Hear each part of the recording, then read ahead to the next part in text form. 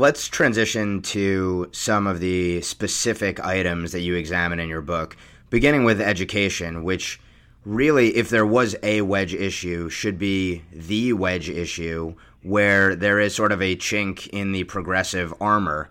And you've even seen some leftists come out against teachers' unions in select exceptional circumstances.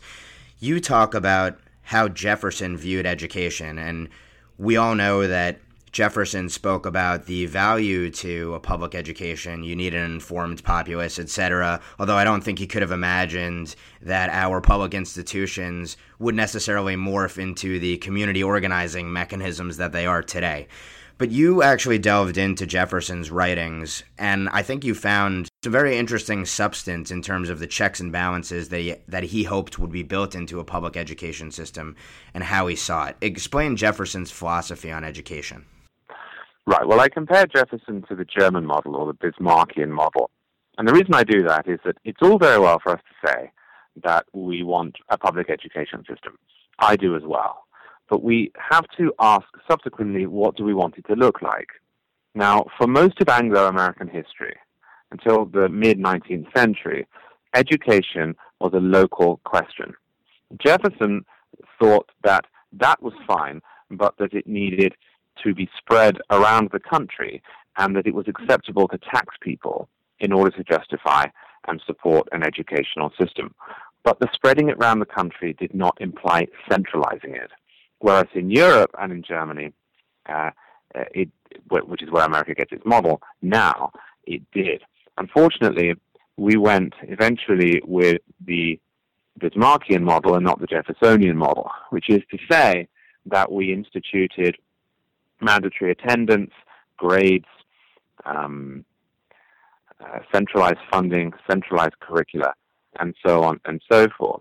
Jefferson pointed out that the best way of keeping education honest and responsive was to permit those who were involved in it and those who were benefiting from it to control it. So parents, teachers, students, local communities, not bureaucrats in a far distant city. If we are to have a reform in education in the United States, it should be along the Jeffersonian model and not along the Bismarckian model. Unfortunately, we seem to be going in the wrong direction. When Republicans had full control of Congress in the early 2000s, they passed No Child Left Behind. We have Republicans who are in favor of Common Core, which is not itself a federal program, but it's been transformed into one by funding pressures. The Obama administration, I think, has attached a $4.7 billion bribe to Common Core, effectively saying to the states, well, you can choose whether you adopt it or not, but if you don't, we're not giving you the cash. This is the wrong direction, especially in a country that is not anymore reliant upon industry.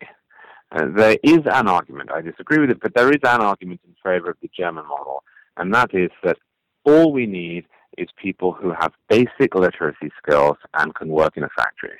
Now, I think for a free country, that's a hideous way of looking at people. And I track the difference, as I say, between Jefferson and Bismarck. But we don't live in that country anymore anyway. So when it comes to a split here between left and right, when it comes to a split between those who are in favor of local control, state control, and those who wish to centralize our politics to Washington, there could be no more divisive issue than education, in no small part because pretty much everyone in the country either goes to a school or has children who do.